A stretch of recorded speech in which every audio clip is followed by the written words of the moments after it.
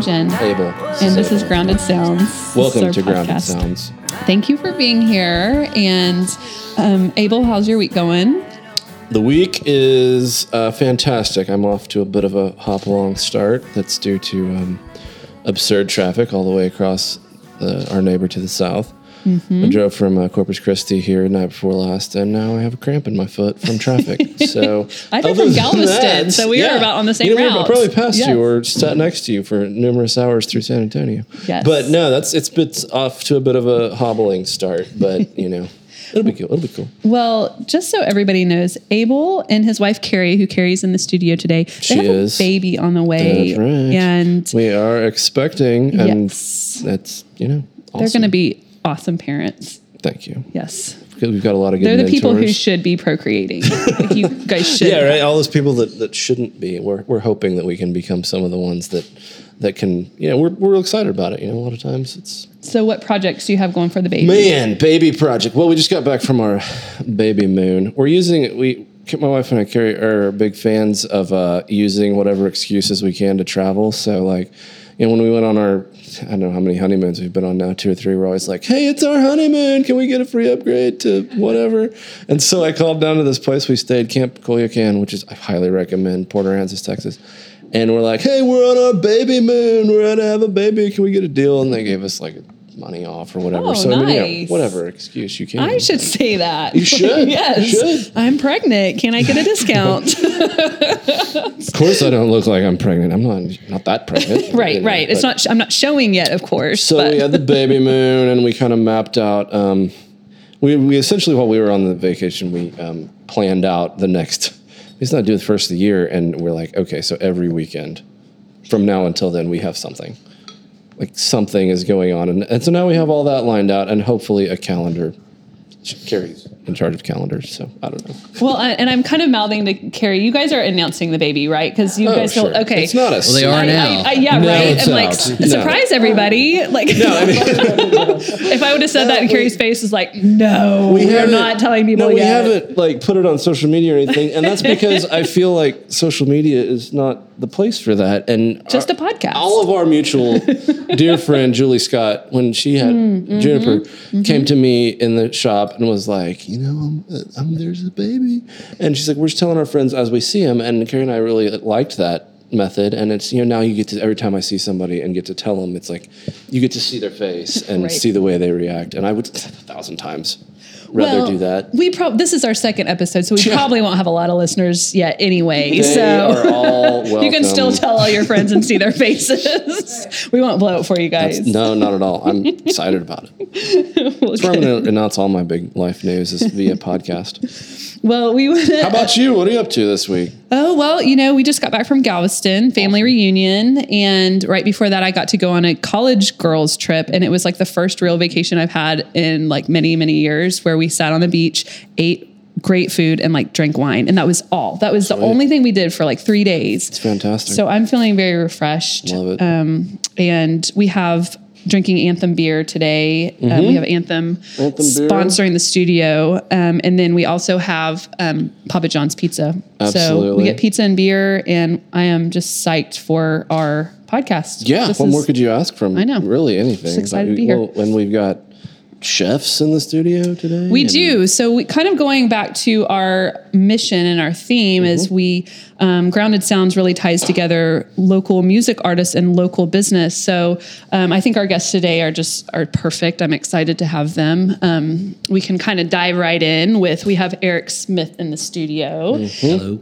And Eric, tell us, Eric just is part of the VZD's reopening and revamp, and he's kind of the head honcho over there with Nelson, and they run the whole deal. And so, Eric, tell us a little bit about, obviously VZD's closed and reopened, but tell us about that process, because I know there's some people who still haven't been to the newly revamped, right. And so I kind of want to hear about what that's been like for you guys. Which element of it? Since I'm a food guy, and that's how Eric and I know each other is through the Spice Shop. Let us know about how you approached the menu and the food, and then we'll also, of course, talk about music kind of from there. Okay.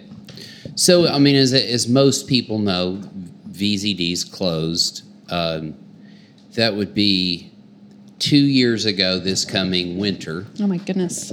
Yeah. God, Yeah, isn't that seriously. crazy? Yeah, 2 Yeah. years. So I have a partner, my business partner and I, Nelson Bolin. We, by January 1st of 2015, we were the owners. Sure. And so the first mission was that that it needed to be the physical part of it needed to be redone. Sure. And you know, I think sometimes, and we'll get to this in a minute, Jim, but what people kind of I think forget about just life and spaces and all of these things is that things get redone. Yeah. Yeah, especially old And buildings. a lot of Especially times- old buildings, and we were actually the fourth redo of VZD's, of VZ's drugstore. Yeah. Okay. which is when did that? How old is the building? Well, you know, I don't want to speak out of turn, but somewhere I think in the 30s, and I think it's one of the oldest, longest standing retail spaces in Oklahoma. Sure. Right. There was a dude named Vic Cleveland in it was the 70s. Okay, he's the guy who took it from VZ's drugstore, because that's why a lot of, just for those of you who don't know that are listening out there, VZD's is because there was I guess kind of a local Walgreens-ish type dude named Bill VZ. He was a pharmacist, and so he had 21 stores. Oh, wow. I think, I don't want to misquote, but I do know that 4200 Northwestern was store number 21 of VZ's Drugs. Oh. Okay. So somewhere along the way there, you know, it was a drugstore. So they started doing burgers and, you know, the natural Soda fountain type stuff. Okay. So then there's a dude named Vic Cleveland that after the drugstore part of it closed, he turned it into VZD's. And I believe his wife named it VZD's. Okay. Oh, okay. So then Vic Cleveland put his stamp on it, and then he went on and did something else. I don't know if he sold it. It changed hands. Okay. And I think somewhere around the Cleveland time or somewhere around the next person, then they started having bands play there sometimes. Sure. Okay. You know, and then in the 70s, early 80s, the stage went in, and then another new owner. And you know what's interesting is Bob Sullivan owns that building. Yeah, I know Bob. Bob's the landlord Sure. there. He owns the whole building. We got the Eden Salon there. Yep. We got 42nd Street Candy. Company. Yeah. Chase Kirby, another musician. Yeah, absolutely. Yes. Cat, love cool cat. that shop. He and his mom own that. So then, but Bob, the landlord there, has owned that building for a long time. I mean, he's Yeah. owned it 40 years. So he knows a ton of the history of what's going on in there, and et cetera, et cetera. And then, so then, I guess maybe in the early 80s, there was a fire in there. I don't know to what extent there was a fire, but there was a fire. And so then that's when you see there's actually a 12-seat restaurant that I have in there called the Crown Room. Sure. And so one of the benefits of the Crown Room for our, sort of people who want a really exclusive experience is that they made them in the 80s, that entire north wall dividing the Crown Room from VZD's, what was originally 42nd Street Candy. Yeah. And Bob Sullivan's wife opened 42nd Street Candy, and then they moved it to the end, and then Teresa Kirby ended up owning Owns it now. Okay, so that's a firewall there. So you can't, like, There's as no a getting guest through it. in there eating in the Crown Room, you can't hear a thing that's going on. I mean, you have to have a really loud band to hear what's in there. Right. So there's my 7-hour story of the layout. cool. Yeah. So we Nelson and I. So what we all knew that those of us, I think the first time I went to VZDs was 1988, I believe, if my memory serves me well. And I've seen a bazillion shows in there. Sure. And we all of us that have gone there for years, I lived in Chicago for over a decade, so I had a little gap in my being around town. But, we knew the bathrooms needed to be redone. I was going to tell our listeners that's one of the highlights. Actually, they look great. They're beautiful. What's crazy? They're spacious. You can turn around, maybe with your arms extended. In the bathroom. What's crazy, and you guys have been in there. Absolutely. That we took a Sawzall and cut that ceiling out. The ceiling almost sat on your head. It was 6'6". Yeah. So you're a pretty tall guy. I'm 6'2". You felt like you needed a duck for sure. Yes. So we cut that out. Well, there was nothing up there. There was nothing up there. That nice open deal, that was us cutting the perimeter of the drop ceiling in there. Then we knocked the drywall off, and that brick wall was just there. Oh, wow. That's crazy. And all we did was kind of paint some epoxy clear coat stuff on there, and then went on from there. But Nelson Bolin is one of my very best friends, and he's my business partner. And so he is a huge VZD's lifetime fanatic. Okay. He has never been involved in any restaurant project. He has eaten, you can hardly talk over his head as far as anywhere nationally. He's a serious foodie. Oh, cool. I am a chef by trade. Yeah. And then I lived in Chicago, and for 13 years, the last 5 years I lived there, I repped a band. Okay. And then I was partners in a bar where we booked a lot of acts. Jen and I, and we'll get to this, but Jen and I, as you may or may not know, Jen helps me book. Sure, yeah. She does the booking at VZD, Cellar Door Music Group, her company.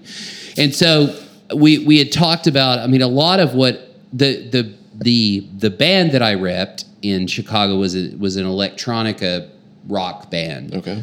But I've booked a ton of hip hop. I'm a hip hop fanatic, and so we had talked about doing some hip hop. And I know in your first show that you guys did, you had JB on here, and so that's sort of synergy there. And then I'll reference JB one more time when he told his cool story about when he, probably not cool to him, but his wisdom in the aftermath of him being falsely arrested at the mall. Mm-hmm. Yes. It's kind of like you got to hand it to him for not spraying that all over the place. Right. My immediate question was, and I think because you know what, because we're in tune to do that. Sure. That's what the world, and that to me, that's a big problem with our world right now. Is we're too reactionary. We all want to take up for somebody, and does it really get us anywhere? Yeah. Well, and that gets me to the stage at VZD's. You were I went all the way around, and here I am. You're going a long way. Stage at VZD's. I had, nameless artists. Yes. People who felt it was their civic duty. And it merits being said, people who had not been in there in 5 to 10 years were very angry that I took the stage out of VZD's. It was such a nice stage. Well, and let me preface this for listeners who don't know anything about VZD's, but VZD's obviously has a long history. We got to hear about that, but a long history with music, and you can kind of tell a little bit more of what artists have been in there, and so you guys got a lot of heat for changing it around, but I will say people go in there and they go, oh, it doesn't look that much different. I'm like, yeah, it doesn't. And we haven't missed the stage in our shows. We chose the same choice that JB chose. Yeah. We chose to keep our mouth shut. But now, a year later, I will tell you that, Eric's airing I've been in the music scene of a major city. I know how this works. You're talking about Oklahoma City, right? Chicago. Right. Okay. I know how this works. Yeah. I spoke to Matt Goad, Tyson Mead, all these people that had played VZD's dozens of times, and they're like, this stage lacks intimacy because it's too high, and everyone's playing off of the floor these days in VZD size venues. Sure. So we kept our mouth shut and did what we thought needed to be done. This is, I promise, other than casual conversation with friends, this is the first time that I have spoken about that. Good. I've spoken about it with you, but you're an old friend of mine. Your Jen's father and my family are cool. old friends, Yeah. so. But other than that, we never talked about it. Cool. And it's like, where were all of you bleeding hearts when the place was sucking stage air and supporters. needed business? It Yeah. needed business for a long time, and it needed people Yeah. coming in there to pay a cover to watch a local band, and it wasn't happening. Well, and I think it's good to have you on to talk about, I mean, you and Nelson are people who, like you said, you used to go there when you were young. Nelson has just been such a VZD's fan. So it's not like you guys are people that are just coming into this restaurant or this bar that have no clue of the history, have no appreciation of the history. You guys both do, and you've been a part of that history. So I think And we that's passionately love it. We passionately love VZDs. Sure. We love it, you Yeah. know. And VZDs is one of those things that, like, the public sort of owns VZDs. Yeah. Yeah. You know, Nelson Boland and Eric Smith own VZDs, but the public owns VZDs, and that's why you let them say what they're going to say. yeah. But that's kind of, I mean, it's like sadly, it's the world that we live in, you know. And Like, go- sorry to keep interrupting you, Oh, but no, it's no. like that bothered me for a very long time, and I've never talked about it. glad- You know, it's I'm like glad that we got that Michael on the Jordan show. gives $2 million to try to solve some of the violence problems, and people are yelling at him because he didn't say what they wanted him to say when he gave the $2 million. Yeah, right. I know you You can't know, please it's like- everybody.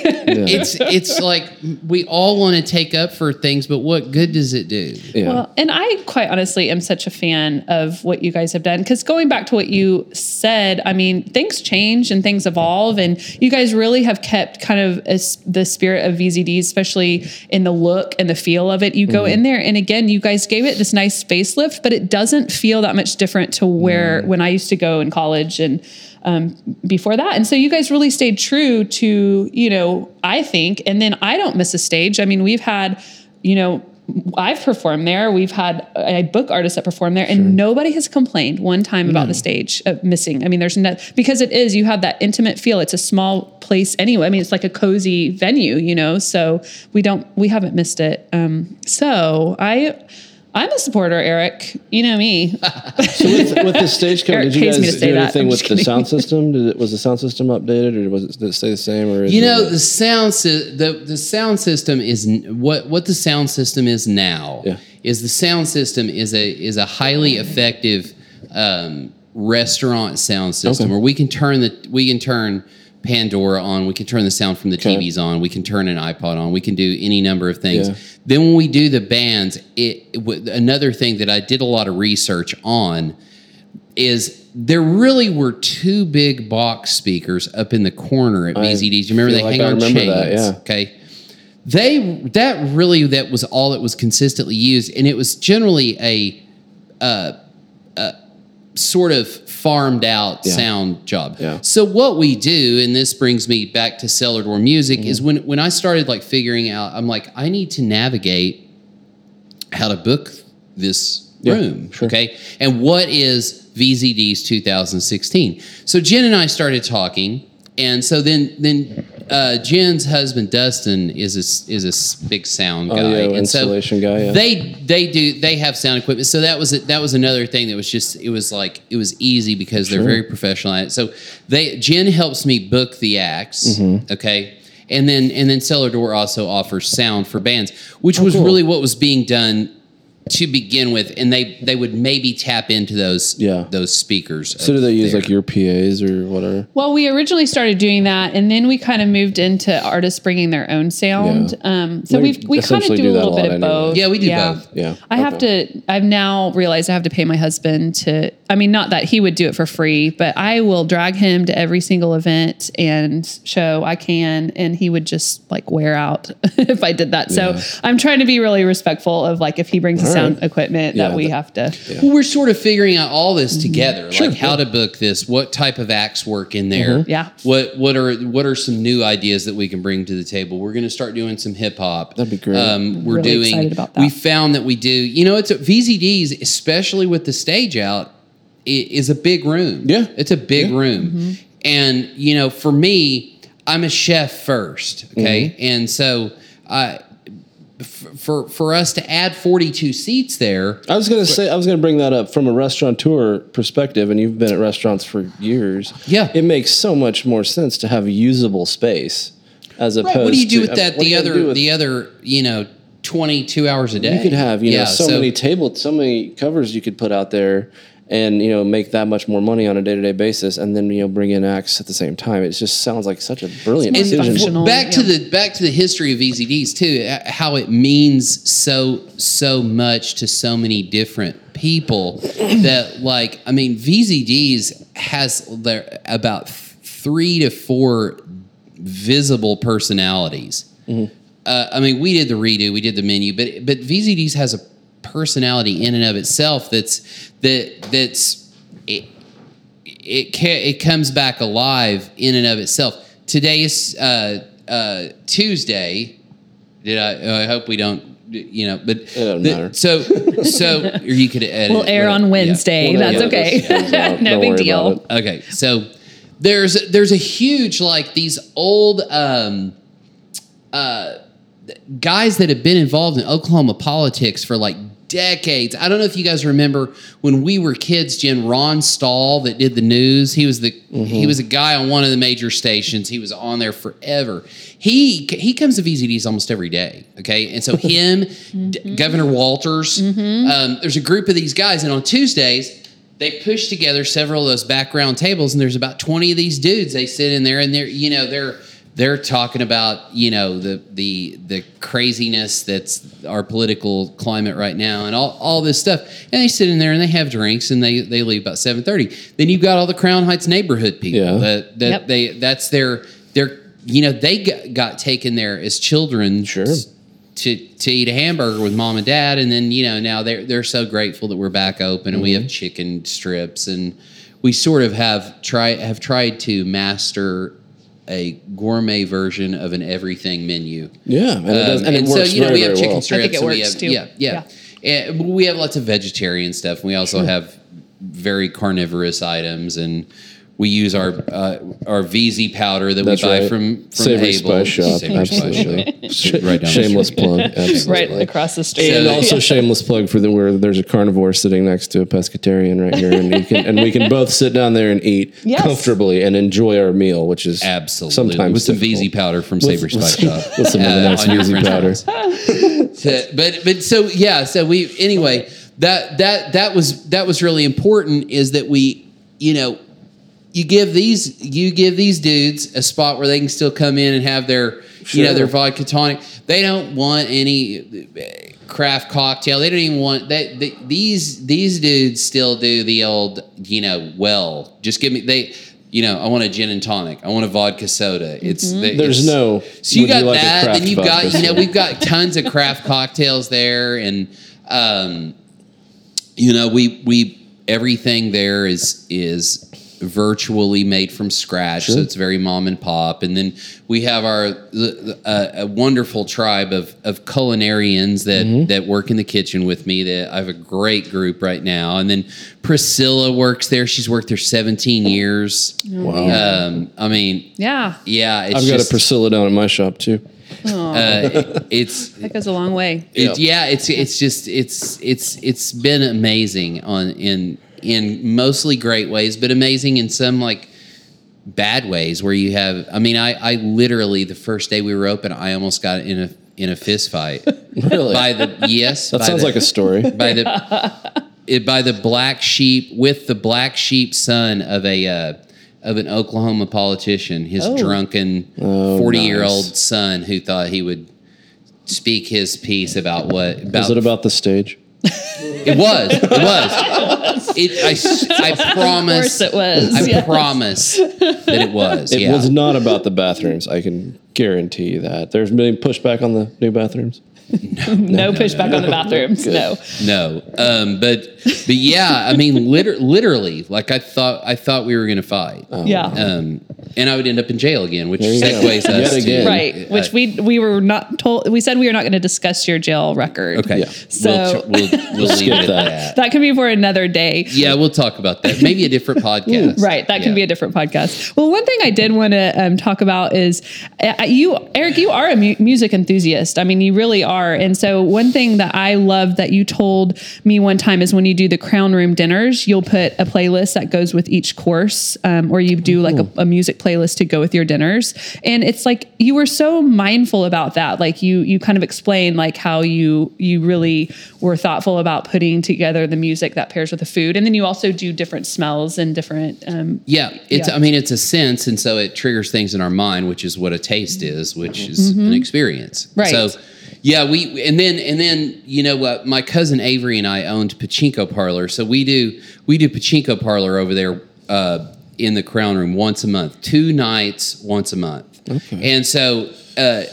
those of you guys who know Avery know that he's a very cerebral music fanatic. So he takes the wheel on that, but like he has a really unique way of oddball. So when we do Pachinko, for some reason, he thinks it should be 90s Britpop, goes with the Asian food. So but that's what we do in there. And then I pick 2 albums on each of my Crown Room menus that are, in my opinion, somewhat of a fallen art of albums that are truly, the attention has been paid to the sequential order of the songs and concept albums that should be played Front to song back. 1 all the way through the end. And you're right; it is hard to find recently. My first menu I did.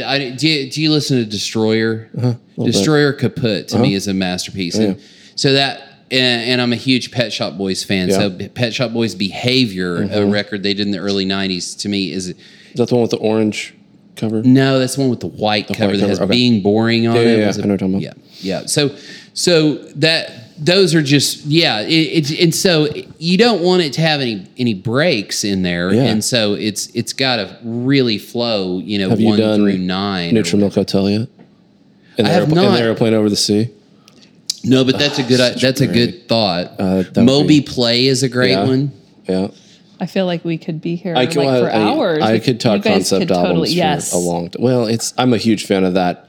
It's not a genre. It's just like when you hear a great album, and I'm sure I've told you about several that, like you say, you started at the first track and then you can't stop listening to it. Yeah. The first one I ever heard as a kid, I was probably 10, 11 years old, XTC Skylarking. Ooh, I don't know that one. I will look it up. It had a hit on it called Dear God, but I just remember listening to that record. I'm like, man, that just like it's like a soundtrack, but it's not. It's a soundtrack to itself. You know, Sure. Well, I love you talking about this, Eric, because again, it kind of gives everybody who, doesn't know some of the history of VZDs or might not know what it has become today. I mean, again, you are such a music enthusiast, and not a lot of people know that because you are a chef first. But I think we have developed a really cool, system, and we're going to keep going with it. I think we have an idea. We have a direction now. Yes, we have a direction. 8 months ago, we didn't have a direction, but we just knew that we were heading north, but we didn't. Now we know. And I'm really excited about the hip hop. Do you guys have a schedule? Like, how many shows are you trying to do a week, or how many shows a month, or is it just what right comes now, up? Cellar Door does every second and fourth Saturday of the month, and the shows are always at 8:30, $8 at the door, and that's kind of we're going to roll over. We have Daniel Walter in the studio who's coming up this Saturday at VZD, so we kind of want to pull him in this conversation. You might have some albums you want to give a shout out as well. I felt like when you guys were talking back, I was like, I know, I was watching Daniel's face. Sure. I'm like, but yeah, so we're going to have Daniel at VZDs. And so he's our musical guest today. So welcome, Daniel. How's it going? Good. How are you? Doing well. Good. Yeah, I wanted to jump in, Please but I was trying to, I was listening also intently and trying to keep my mouth shut about, things that you guys may know more about than I do. So your favorite front to back records? I don't know. I'm a big, golly. I mean, it kind of depends. You were talking about soundtrack stuff. One of the coolest records I listened to And of course, my mind's going to go blank when you're thinking about it. But I got to spend some time in Costa Rica, and I had a CD Walkman, and I only had one CD. Yeah. And I'm trying to remember. Every time I travel now, I listen to this record. So It's cool. But of course, I'll probably think of it here in a second. But it's the same thing, you know. Every time I listen to that record now, it takes me back to that experience, and you know, you can smell the air, and it's like, it's crazy, man. It's so cerebral. Yeah, I think it's totally brilliant about The Cure, Disintegration. Oh, Disintegration's the best album. Oh, I was talking to somebody about Disintegration last month because they went to see, or it was last month, a couple months ago. They went to see the Cure in Denver. And I was like, so, because they were driving from Santa Fe, it's my friend Kate. And I was like, so have you just been listening to Disintegration like all week or what? And she's like, yes, absolutely. And it's one of those things where you're talking about a road trip or Costa Rica. Yeah. I remember in the 8th or 9th grade, I was on a bus trip to Minnesota, and a friend of mine, before I left, Smashing Pumpkins' Melancholy and the Infinite Sadness had just come out. Amazing. And my buddy gave me it was a double CD set, and I just got a Walkman, and he was like, listen to this. And I was like, okay, I don't know these guys. And I mean, I swear, Minneapolis, Minnesota, and back to Enid, Oklahoma, I listened to Melancholy and Infinite Sadness, and it just, it's one of those things. Now, every time I hear it, I'm like, oh yeah, the bus. And this is just a brilliant thing that won't probably happen again. So I get it. It's fantastic. It's good. It's the way you should live your life. Oh yeah. Yes. Album to album. I think I can relate every period of my life. What you were listening to a specific album. Yeah. And it's really fun, you know, I've got a 3-year-old now. Well, he's going to be 3 in September. He's adorable. So one of the things that blows my mind is like, what is this kid going to listen to that's going to define kind of his youth and his adolescence? And like, that's one of the things I'm really excited about, just to be like, you know, see his reaction when he finds music that's just going to blow his mind. That's really cool. And then when he digs into your stuff is really cool. You know, you know, he probably hate my stuff. He'll be like, Dad, you're so old. You write such sad songs. And like, I'm like, half of these songs or your about stuff that you listen to, you know, not only your music, but like the stuff that you're into. Yeah. Well, so when I was in my early 20s, it was all like pretty heavy, you know, kind of not thrash metal, but like Refused and, you know, just kind of punk rock, you know, pop rock stuff. But I put the Refused record on, and I don't know if you guys know this record, but it's, I can't remember which one it is, but it starts out with this it kind of builds up on the drums. And so I've got this 2.5-year-old son. And one of the the flip side of this is he loves dance music. Aww. Which, you know, it's the natural rhythm of the world. So you can't blame the kid, but he loves trance music. So, but it's the cutest thing. He'll, anytime there's a build up to the song, he'll stop and he'll be like, is he coming? Is he coming? This 2-year-old kid knows that there's a drop coming, and it's this emotional attachment to the music that he knows. So Refused record that comes in and then just goes to town, and he just goes nuts, and he's dancing around the room, and mom's gone, so just a couple of dudes hanging out, nice, rocking out. You guys dismantled the house, destroyed Your wife comes home, everything's broken. We had to file an insurance claim. No, we didn't. Daniel, it was fun. I want to, sorry, I didn't mean to interrupt you, but I want to talk about your music journey, because I remember seeing you years and years ago. You blew me away. You were at the Society. I think you had your looping pedal, and you were just phenomenal. And then you took a break in music and have recently kind of come back into your music over the last, maybe year and a half or year? Well, probably not even that. It's probably been less than that. That's true. Because I would run into you in Ramsey, and she goes, "Oh, please, he needs to start doing his music again." She said that? Yes. She said that to you? Yes. And I said, yes, he does. Like, I was wondering who was pulling the strings behind the scenes to get me connected. So tell us about your journey. I mean, because you've had quite... You know, music and I kind of admit this too. You guys were talking about records that you love. I have always kind of been a horrible musician. I think there's something to be said for that, actually. But the flip side of that, though, people was like, oh, it's always the guys who don't listen to other stuff and they just do their thing. Like those are, but it's not. I didn't do it because I wanted to. It was just, I don't know. Music to me has always been. It's definitely a passion, but it's very much therapy for me. Mm-hmm. And I never considered myself to just be this great songwriter or, great musician. I'm not a great, guitarist or, I played drums for a long time. I'm not an incredible drummer, but I mean, and I'm the type of guy, I'm very competitive. So we grew up in a family of 5. So it's like, if you're not the best, just quit and go on to something else. But, well, you're not giving yourself enough credit because you are really good. Well, thank you. But the thing is that loop pedal, I should pull that out again. That thing's really hard. Yeah. You were really good at it. Yeah. Well, that's good. You saw me the one time I did it really well and right, I guess probably, but. And I have to brag on you. You got chosen as one of the songwriter, from the Songwriter Festival this past year. Oklahoma Songwriter Festival. They had their inaugural year this year, and they pulled me in to be a part of that. So that was an honor. You got chosen. Very cool. Yes. Chosen. Where was the Songwriter Festival? Annie Oakley both got chosen. Yeah, we kind of hopped around. We did some of it. ACEM was involved, so we kind of met up there and did some writing. Had some cats out from Nashville who are kind of some staple writers out there. And so it was a really cool opportunity to just kind of, hey, are we even on the right path? Like, what are we doing? How did you guys do this? Obviously, you're paying your bills this way, and if anything, it was just a really cool educational experience. Yeah.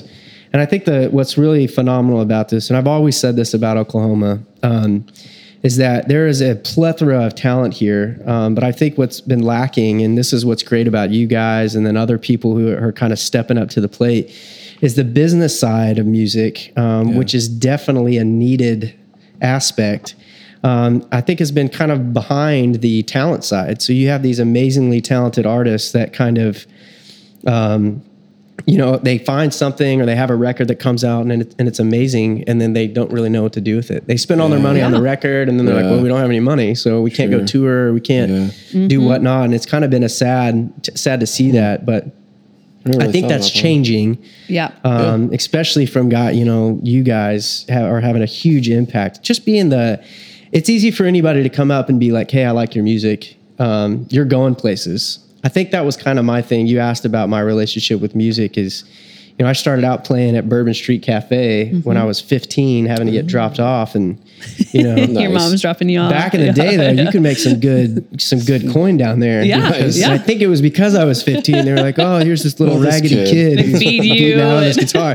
Let's tip him $40. That'll make his night." It did, right? And that goes a long way. When you're 30 and you're down there and you're like, "Nah, they don't." Like, that's just sad. Yeah, like this guy's just writing sad songs. Yeah. But so I think when I was playing that, and I think it was one of those things. Hey, you're going places. You got your future is bright. And just years go by, and you try different things. I've had a lot of cool, unique experiences, but they never really worked out. And I'm not complaining about that at all. I think I'm very happy with my life, and I'm very happy with the decisions and the choices that I made. But I think it just goes to show that you need somebody on the business side of that, just saying, hey, you're great. What can I do to help? Yeah. And even if it's something tiny, like, hey, let me tweet about it. Or, of course, we didn't have Twitter back then when I was playing shows. But and I think Oklahoma City's great with that too, because that's like always mine. And I know Jen's and JB and talking about it the other day, and that's awesome. What can we do? Whatever I can do. Whatever I can do to help you get to where you want to be. And everybody in the community here is amazing with that. So did you say, Daniel, they had a record coming out? Or we're working on one. Working on one right now? And I think, have you heard any of the scratch tracks? No, I have not. You haven't heard any of them? I'm excited. That's great. I'm working now with the Post 352 group. So when it's kind of one of those things, I've been married for 8 years. My wife's gorgeous. She's super hot. A hottie. Good. If you're out there listening, sweet baby girl, you're so cute. Is this shout outs to your lovers, right? This is turning into a different podcast. I brought my lady with me. That's right. Yeah, that's right. Lucky you. But according to the other podcast, though, you've already locked that down. Yeah, so that's right. Yeah, and you're about 3 years of you locking it down. I have. Yeah, he'll be 3 in September. But the challenge for me was music has always been a part of my life, but I've never felt like it's been the defining part of me. Some people would call my past and my childhood a challenging experience, but I think for me it's this really rad story. And I kind of feel almost blessed that I was the one who got picked to kind of go through all this stuff and then come out on the other side and be given these opportunities to kind of, tell my story. And if it helps other people, then that's awesome. You do have such an interesting, inspiring story. Do you want to just give a? What do you want to know? I don't know anything. I don't think we've even been formally introduced. You have a really interesting life story. Good to meet you as well. You can't see this right now, but we're air shaking hands. So, man, high fiving. We just fist bumped. But tell us your story. I have no idea the story. Well, I'll the quick version because it's kind of a long story. But I grew up. I was poor. I was born in Texas. I think from what I was told, of course, as I'm getting older too, you start to realize that some of these stories that are in your mind, are they actually real stories or like they just get so much cooler as the year goes on. I ran from the cops when I was 9 months old. Right. The older I get, the better pool player I was in high school. That's right. But I think, so I had, I was born, unfortunately my birth parents, they weren't ever married. They kind of, they had a fling, and I have an older brother who's 3 years older than me. He's an awesome dude. He's also a very positive guy, which is really cool. So we were born into kind of this unique situation. We went into state custody in Texas. I think I was the youngest infant to go into the specific foster home, kind of as a ward of the state or whatnot. But then I kind of bounced around and lived there for a while, and then lived with like 6 or 7 different foster families. And then when I was 6, I met the family that eventually adopted me at 10. It was a pastor and his wife. So 10, and again, I'm kind of rolling through this pretty quick, but at 10, we moved up to a farm north of Enid, Oklahoma. I heard you mention Enid, I think in the last podcast. But so whereabouts north of Enid? Kremlin, Hillsdale, land of free, home of the Bronx. Know it well. I know it. Yeah. So I went to Pioneer Pleasantville High School, so we were on the other side of the. You guys were kind of a big deal. You were bigger than us. No, I doubt it. You guys were big city folks over there in Pioneer. But Class B football, by the way. I think that's where my music kind of started, because when you live on a farm in the middle of nowhere, you have nothing to do except farm stuff. Mm-hmm. Yeah. But we had this detached garage, and my dad had started I say my dad, my adopted father had started this church, and they had a little worship group, and we had this extremely cheap drum set. And so I would go in there, and I'm gonna shame myself here on your podcast, and very few people know this about me. I started out as a drummer, and I would practice for hours to Creed. Yeah. With the hopes that one day I would find myself at a Creed concert and the drummer would just accidentally break his arm or something. Right. I don't think that was outside the realm of possibilities. It felt real to me. Yes. And I wanted to be prepared. Yes. So, success is when preparation meets opportunity. Right. 15 years old, hey, I know the tracks. Homies. I was the same way with let me step in and save Ramones. your show. Yeah, that's right. That's right. You never know. Yeah. Needless to say, what era was this? Was this early 2000s, late 90s? Yeah, it would have been. So I was 15 at the time. I'm 30 now. So yeah, okay. Back. I would imagine if we sat in a room and talked about Enid musicians, we would probably know. Probably come across as you probably played the what is it, where the old guys hang out? The American Legion in Enid. Here's what's really interesting also about being adopted by this pastor and his wife. They were extremely strict. Yeah. So I could not listen to any secular music at all. I went to OBA in Enid. Yeah, I had some friends from OBA. Yeah, I knew all about. I didn't know when I went into OBA. I did not know what secular music was. Like I came in playing the guitar, and I was like playing Stairway or whatever. Yeah. And I was talking to like DC Talk, getting down with DC Talk. But I was talking to my English teacher, and she always had a guitar. And I was like, "Hey, do you know how to play this or that, or can you help me learn this?" And she's like, "I don't play secular music." And I was like, as you shouldn't. I was like, I don't know what secular music is. I listen to. Did I do something wrong? I listened to a lot of the Ramones. Did I just curse or something? Yeah. I'm sorry. I didn't ask you to do anything. Yeah. This is the same people that I got in trouble, and they thought it was so strange because I had seen The Wizard of Oz, and they were like, "There's demonic stuff in that movie." Whoa! Yeah, I was like, overboard. So I know I see where you're coming from. Yeah. So Creed was a big deal. Well, what's funny was Creed. They had they were a crossover. So I kind of shamed my parents into saying, "Well, listen to the lyrics because they're talking about heaven." Yeah, it's cool. Yeah. I only played like the 1 or 2 songs that were talking, about religious aspects. But yeah, so Creed, if you're still out there, I guess Scott Stapp is playing in Chickasha. Really? I'm not kidding. I heard this on the radio. Nice. So I may show up with your drumsticks in your back pocket. Yes, you might have to save the show. Here's the deal, Daniel. I brought a kit. I didn't know if you needed one. Got some drumsticks Just in my van. Let's party. Through your story, you and your brother had reunited, right? You and Jonathan. Yeah. Well, so the crazy thing was, so when we were growing up in the foster home in Texas, I don't know what. Again, this is kind of one of those things where I was told something. I don't know what the truth really is, but we didn't live with each other. We saw each other, and we kind of knew that we were brothers. Kind of the way that we thought about it is they didn't really want to tell us we were siblings because of the chance that we may get adopted out to separate families, and then kind of let it, be whatever it is. Of course, things have changed a lot since then, But so yeah, we rode the bus together, and we had these stories about me sticking up for him on the playground. Younger brother, like, don't mess my brother, But who knows if that's true? That's a story he tells, and it makes me sound rad, so that's why I tell it. Stick with it. So it's true. Yeah, so it's definitely true. I was pretty ripped. I had a 6-pack and stuff. I'm kidding. That's not. I don't know that that's a drummer, But yeah, so we kind of, when my adoptive parents, so when you can't take a foster, of course, I don't know if it's the same way now, but you can't take a foster child out of state. That was the law then. Okay. So they had the option. They said, well, hey, if we want to go start this church, which is kind of our following, if we want to take this child with us, we have to adopt him. So oddly enough, my birth father, who was out of prison at the time, and he was out of prison, and he came forth and said that I don't want my sons to be adopted separately, which is like, all right, because you've had so much influence up until this point. So it's like, all right, let's. But somehow my parents, at least tried to honor that. So they reached out to the family that was fostering my brother, and he had lived with them for a number of years. So he was basically like their child.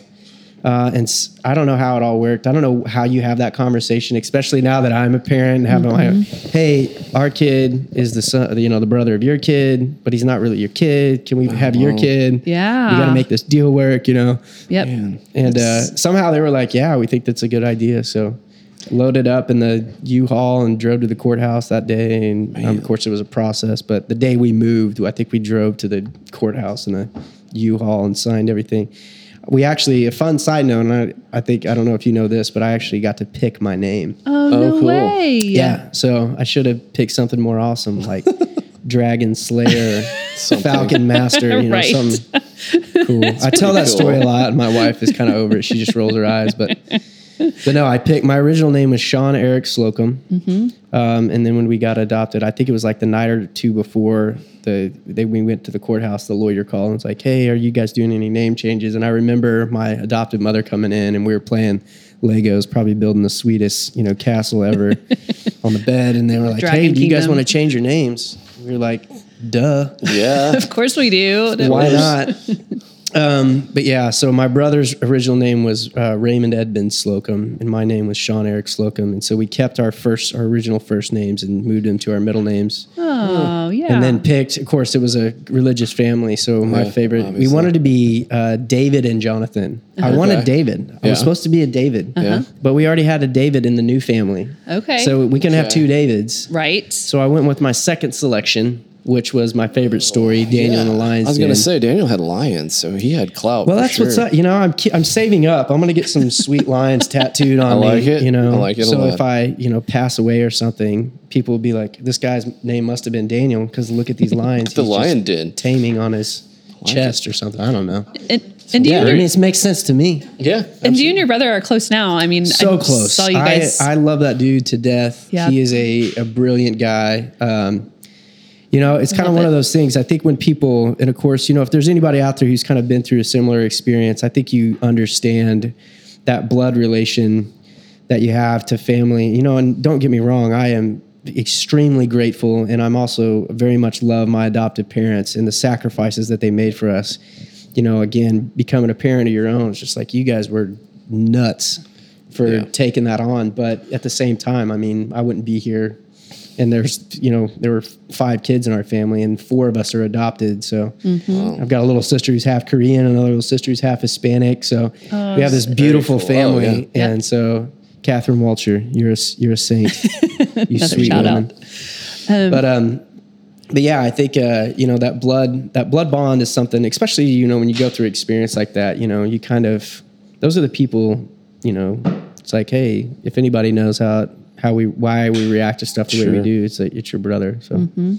So good dude. After becoming a dad, how has that affected your music? Has your music grown after becoming a father? Or? Well, can I curse on this? Yeah. Yes. So I'll do a soft curse. Yeah. Scared the hell out of me becoming a parent. And I don't know if you guys, I mean, have you gone through, can I mention this? Because I believe you're expecting, right? Not you that was personally, this but your podcast, wife. I think. That was a while ago. But yeah, we're expecting in first of the year-ish. Yeah. Yep. So, but I think one of the things that you go through when you find out, of course, you go through this extreme joy. And if you and your wife were anything like me and my wife were, we kind of went back and forth like, I'd be like, we could totally have a kid. We'll make it happen. And my wife was like, there's no way. Yeah. And then my wife would be like, you know what? I've come around. I thought about it. And then that week I'd be like, it's not going to happen. Yeah. And then finally, I guess one night we had a hot date and just totally agreed that it would be a good time. So, yeah. But the biggest thing about becoming a parent is, I think the challenge for me was because of the way that I kind of grew up and the unique experience that I had. I've been really passionate about being a good parent, and not so much, I think inevitably you're going to screw something up and your kid's probably going to hate you at some point, which I think is fine. All of our fear. But I think that's the thing though, it's a generational thing. If you've got a really smart kid who's a straight-laced kid, then their kids want to be the rebel, and then that rebel turns into the parent that's like, be really good and go to class and don't make the decisions I make. It's just a generational thing that goes on and on. But so to tie that into this record, the biggest thing for me about starting a family was how in the hell am I going to provide for this family? I love making music and I love doing that, but the financial side of music is incredibly difficult and challenging. Yep. And for me, I'm kind of this 100%er. It's kind of all or nothing. So I kind of felt like I either needed to be the broke musician who, may never become famous until after he dies at 70 and somebody comes across my plethora of records that I did, and like, oh man, this guy was so good when he was alive. Collection, and you're like, I can't believe we knew this guy during his life. Yeah, he was where was he? I was right there, guys. Come on. Yeah. Mm-hmm. But the flip side of that is, people always throw around this term. I don't know if the young kids still do, but selling out. And eventually it dawned on me. It was like, there's a point where you could say, all right, well, I think there's something valiant about just keeping the one shirt on your back and really hacking it away. And we did that for a while. Mm-hmm. My wife and I consider ourselves efficiency experts because we were really good at being poor and living off, the minimal amount that we could. But I love my wife to death. She's gorgeous and I want to give her things. And, and then the same thing for my son. You want to give them something better than what you had.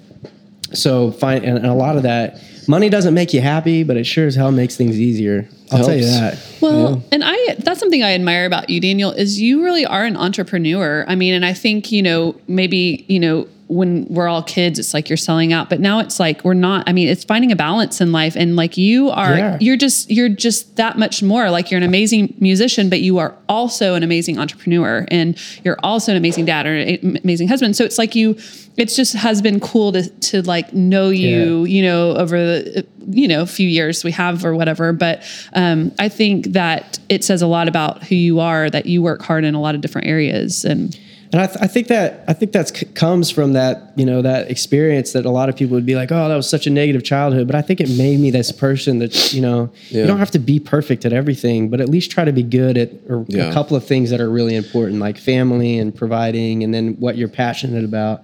Mm-hmm. But as far as like, finding a way to say, all right, what is something I could do to make money, to feed my family? Mm-hmm. And here's the other thing too, like I hated going to shows of all these I've been fans of Oklahoma musicians for a long time, but the crappiest thing is when you cannot buy their record and you ask these musicians to buy your record. Yeah. It's this vicious cycle of like, hey, let's swap records. Yeah. Mm-hmm. And I didn't want to do that. I wanted to be the person that could say, hey, I want to financially support you. Yeah. Here's my cash here, because I know exactly it's going to turn into dinner or gas or it's a real thing. Sure. So figuring out, I had to make the decision.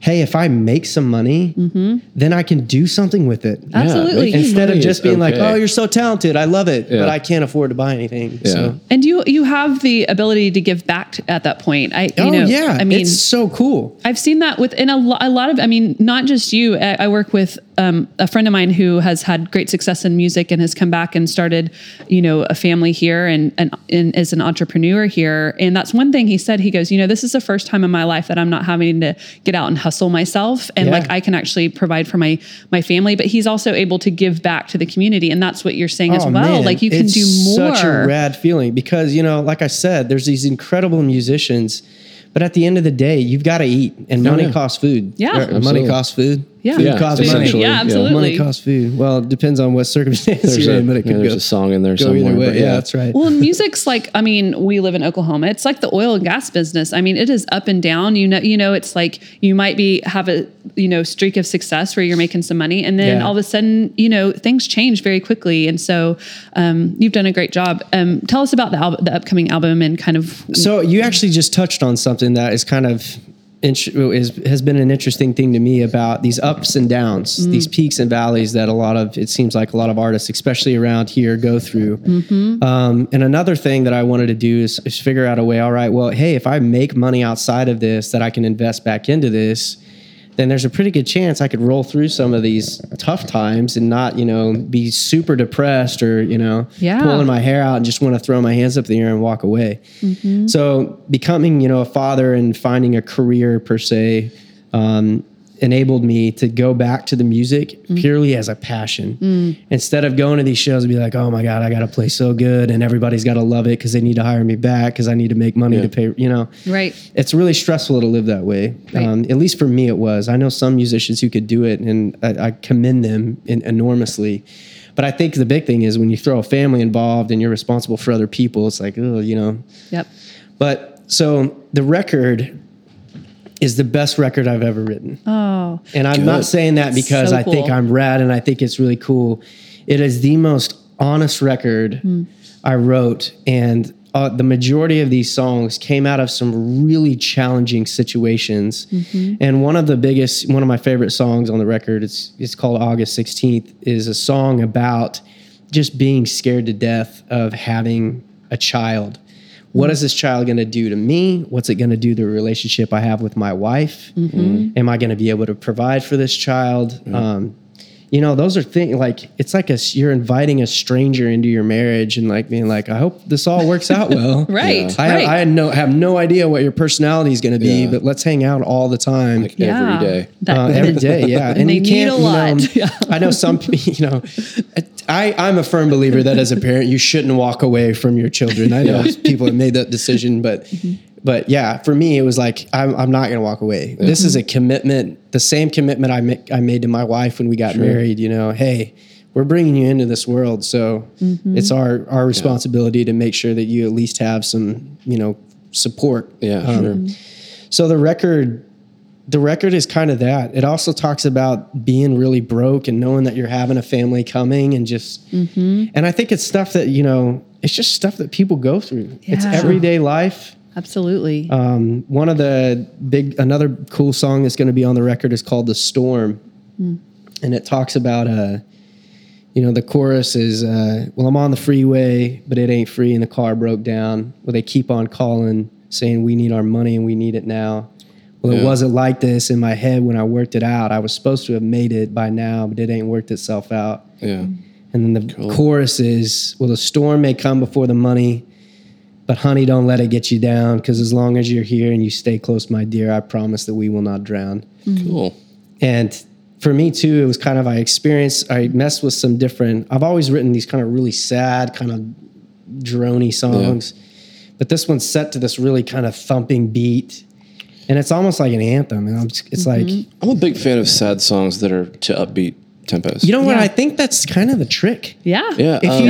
If you listen to a lot of really great songs, even upbeat songs, you're like, wow, that is a really depressing song if you slow it down. You guys listen to Sufjan Stevens at all? Yeah. Kashmir Polishki Day? Yeah. It's like this super kind of happy sound about somebody dying of cancer. And you listen to the words and you're like, what this is deep. And I was really...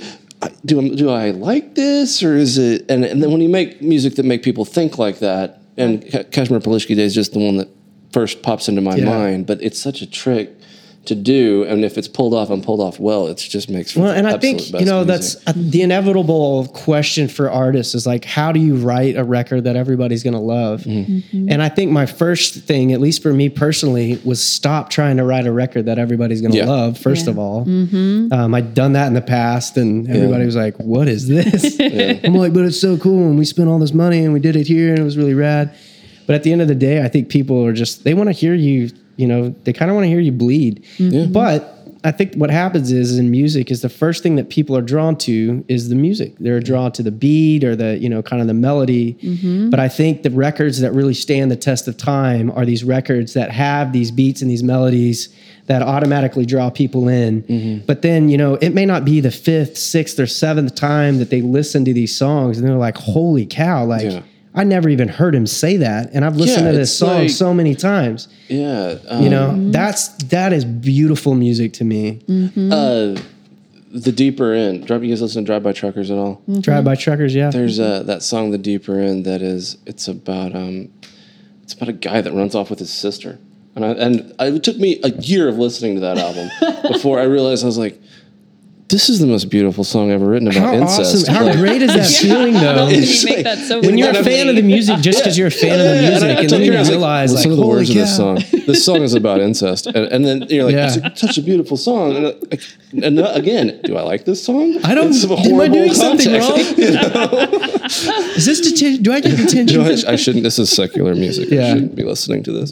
Yeah, that's true. Sorry, Mom and Dad. I write secular music. Well, Daniel, we had planned on a live performance today, and I totally dropped the ball and forgot the guitar. So Daniel had emailed me today, and he goes, "Can you bring a guitar? I'm on my bike." And I was like, "Yeah, totally. Of course I will." And I was so busy packing up all the stuff I wanted to pack up that I forgot. So, do you want to do a little acapella thing for us? Should we do an acapella, or should we do you want me to do just kind of a spoken word? Yeah, do a spoken word. I'll do that. I'll just kind of speak the words, and I'll do the August 16th song. Oh, cool. Perfect. Is that cool? Nice. That's wonderful. Yeah, fantastic. Yes, we do. So it's kind of weird, when you're a musician, you got chords and you're playing guitar. It's almost easier when you're doing all these other things. But so let's see if I can remember this.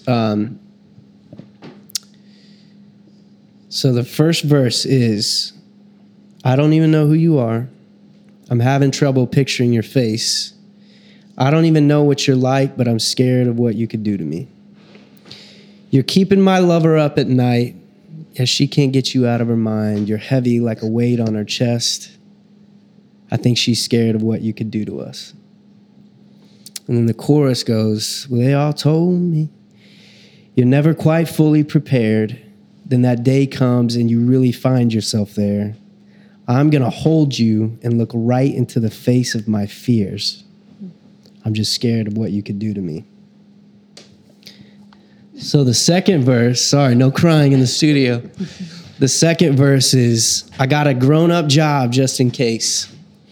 All these childhood dreams just don't pay. And it's really not like you'll care either way.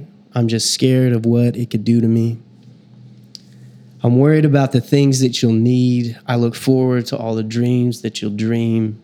And I hope that I can provide everything. But if I can't, what could that do to me? They all told me you're never quite fully prepared. But when that day comes, you really find yourself there. And I'm going to hold you and look right into the face of my fears. I'm just scared of what it could do to me. So great. Oh, my wife's Daniel. Over here in tears. Got it. Thank you. I always tell people whenever I do stuff sweet for Carrie, I'm like, I'm kind of hoping that she cries a little bit because the cry. I think that's kind of what you're going for, and that's with no music or anything. But that's why I said earlier that I think this is the sure. I mean, like, you guys don't know me. You know nothing about me. You know nothing about my family. I know nothing about your family. But it's this universal just thing that people go through and they don't talk about it usually, you know. Nobody wants to go to your friends and be like, I'm scared. Yeah, we talk about it all the time. Kid. At least like, at least once a week, Carrie and I are like, you know, this is really cool. Like we're sitting here listening to jazz records and drinking bourbon, and are we gonna be able to do this? Like we have babies, we still need to do this. Like whenever we have a kid, I don't think you can go back now. We need to do this, you know. But well, Daniel, tell us where we can find your music. Tell us when your album's going to come out and what all of your social media. Sure. So the other thing about this record is, like I mentioned earlier, the kind of the highs and lows of artistry. One of the things that we're kind of in the process of doing is, and I think musicians in all of Oklahoma, if we can figure out a way to do this effectively, I think it could really help a lot of people. But we're not jumping the gun. We're not just going to put this record out. We're not just going to jump money on it and put it out there and say, here it is, and then do nothing after that. I think kind of one of the keys, and you talked about being an entrepreneur, is you learn kind of some fun stuff in business, you know, like have a plan. So at this year, we're setting ourselves up as much as we can to where next year we can, if opportunities present themselves, both financially and then time-wise and obligation-wise, we can pursue those. So we're probably going to be releasing the record at the beginning of next year. And then one of the things I've always wanted to do was go on a festival tour. Sure. Oh, nice. You know, I'm 31 and I do have a kid, but I want to go party at a festival. Sure. You know, so I'm like, all right, well, at this point, do I have the means, you know, if I want to do it, how do I make this happen myself? You know, if anybody wants to float me a festival tour, you're welcome to call in right now. Do you just like call Bonnaroo and they're like, you know what? That's the thing. You know, I'm probably just going to call Bonnaroo and be like, hey, what's up? But I think one of the things though, you kind of make a good point there is, you know, if you come out with this really cool record and, you know, people do some write-ups in the paper where you are locally, I think one of the things that we lack, and I definitely know that I'm guilty of this, is we don't use that momentum to gain us more momentum. It's like, oh, cool, send the paper to my mom, and that was it, you know. But in business, you know, you use those things. You use those write-ups, and then you send those write-ups to the guy at Bonnaroo and be like, hey, I did this. I don't know if it means anything to you, but would you consider me? And then if they're like, yeah, I mean, come on out. We'll put you on stage C. Then the next thing I get to do is go to a national, you know, booking company and say, hey, I just played Bonnaroo. Right. Yeah. Right. You know, Bigfoot's coming up. Can I play the Gorge or what? That's right. You know, so, and I think that's kind of, we're trying to be smart about it, you know, and part of it too is this record, I love these songs to death. All my other songs are kind of write songs, you throw them out there, but this record I think really has the potential, not because I'm a great writer or a great artist, but I think it deals with stuff that it's a story that I think can really, a lot of people can really benefit from. And these songs on this record, they're a lot of the issues are really tough issues, and so I think, you know, I think it would be kind of a waste to just put it on a record and throw it out there and be like, well, there it is, you know, and then it kind of get lost in the shuffle. And the other flip side of that though is, you know, if it does get lost in the shuffle, then so be it. But at the same time, we want to be able to monetarily get the record to people. Yeah, I mean, if you can't find, you know, if you can't do a distribution deal or something, you can't get it in front of people. And I mean, nobody in Chicago is going to call up some dude in Oklahoma City and be like, hey, what's going on there? You want to come play Lollapalooza? Yeah, exactly. But no, I mean, and I think that kind of brings us back to something that you said earlier about like selling out and things. Like, it's okay to make money. Like, and that's kind of the whole trick to life. I've always said about, you know, being able to own a store that sells spices. It's like, I figured out something that I love to do, and it was cook. And I figured out a way that I could, you know, make money on that. And so if that's with music, and that's just called being what you smart. Love. And so now, like, we go places all the time, and from an entrepreneurial standpoint, and you see this or you see that, and you're like, man, I could do this. And if I did, I could make money at it. And that's okay. Well, what's crazy too is like, okay, if you don't have any money, how can I help you? If I don't have any money and I love your music, what can I do? There's nothing I could do for you. But if I make enough money to feed my family and pay my bills, and I've got some left over, there is nothing more fulfilling than finding an artist that I love as another artist and saying, hey, what can I do to help? You know, whether it's a big thing or a small thing, but being able to do that and offer that local support is phenomenal. It's so much cooler than being broke and depressed all the time about your own situation. Well, and I once heard, this made sense to me as an artist and a yogi, but that, money is energy. So whatever that energy is coming in and whatever you're putting out, like, if you have zero of it coming in, it's hard to put it out. So I think that you guys are both right. And and again, it adds to your music when you are an entrepreneur. I mean, that's what we've learned on the Cellar Door end of like, there has to be a business to it if you want to sustain it. Sustainability is the huge thing. Anybody can, I think now technology, you can put stuff on a record and throw it out there. But the first rule of business is if you don't make money, you don't stay in business. Yeah. Right. So, and it is no different for an artist. Nope. Yeah. If I can't pay my gas to get to a show that somebody's invited me to in Texas that can potentially open doors for me, then I'm dead in the water. Counterproductive to go to that and show. Even on a bottom line of buying instrument, like just having an instrument, doing a record. I mean, it costs money to do all that. So do you want to give a quick plug to your job? Because you are very good at it. I thank you. I have worked very hard to be very good at it. I actually sell real estate. So technically I'm a real estate agent, but I specialize in working with artistic and creative types. Very cool. One of the phenomenal things about real estate to me was, and of course, kind of the business side of me is like, how the heck are these people living in these houses that there's no way in hell I could afford? And you realize that it's kind of like what you were talking about, figure out a way to make money, but do something that you love and that, enables you to, give back to the community and stuff. So I work with a lot of artists, a lot of entrepreneurs, and my biggest joy in this job is educating, because real estate is one of those things that if you make a smart decision on your first house, you can set yourself up financially for a really incredible future. And when you're an artist and all you want to do is make art, buying a house the correct way the first time, you may have to work for, the next 5, 10, 15 years to pay that house off. But inevitably, if you're smart about it, you can find yourself down the road to say, hey, I didn't buy out of my means. I bought in an area that I felt, there were good indicators where we were going to see some appreciation. We were smart about it. And now we've got this equity. I can float my own tour. I can float my own record. It's an incredible thing. I love it. So that's really, really I love that about real estate. Plus I just love old architecture. Yeah. It's like art in and of itself, these historic areas down here. I tell people one of the things I do is pass out beer koozies at arts festivals. Nice. I don't know if any other realtors do that, but I'm like, hey, keep your beer cold. We're anti-warm beer around here, but so do you do that out of your van? Because I want to let everybody know to look for your van. So supposedly there's this dude driving around with his face on his van. I don't know who that guy is, but he kind of looks like me. No, it's me. That's another thing. When you have children, you do crazy things like put your face on the side of vehicles. So it works. That'll happen. But yeah, I mean, and it's one of those things too, like you shouldn't, I have no shame in my job. I know it's a very corporate job. Well, it's kind of a corporate job. People think of it as very much an adult job. But at the same time, like I said, I've worked really hard to be good at it.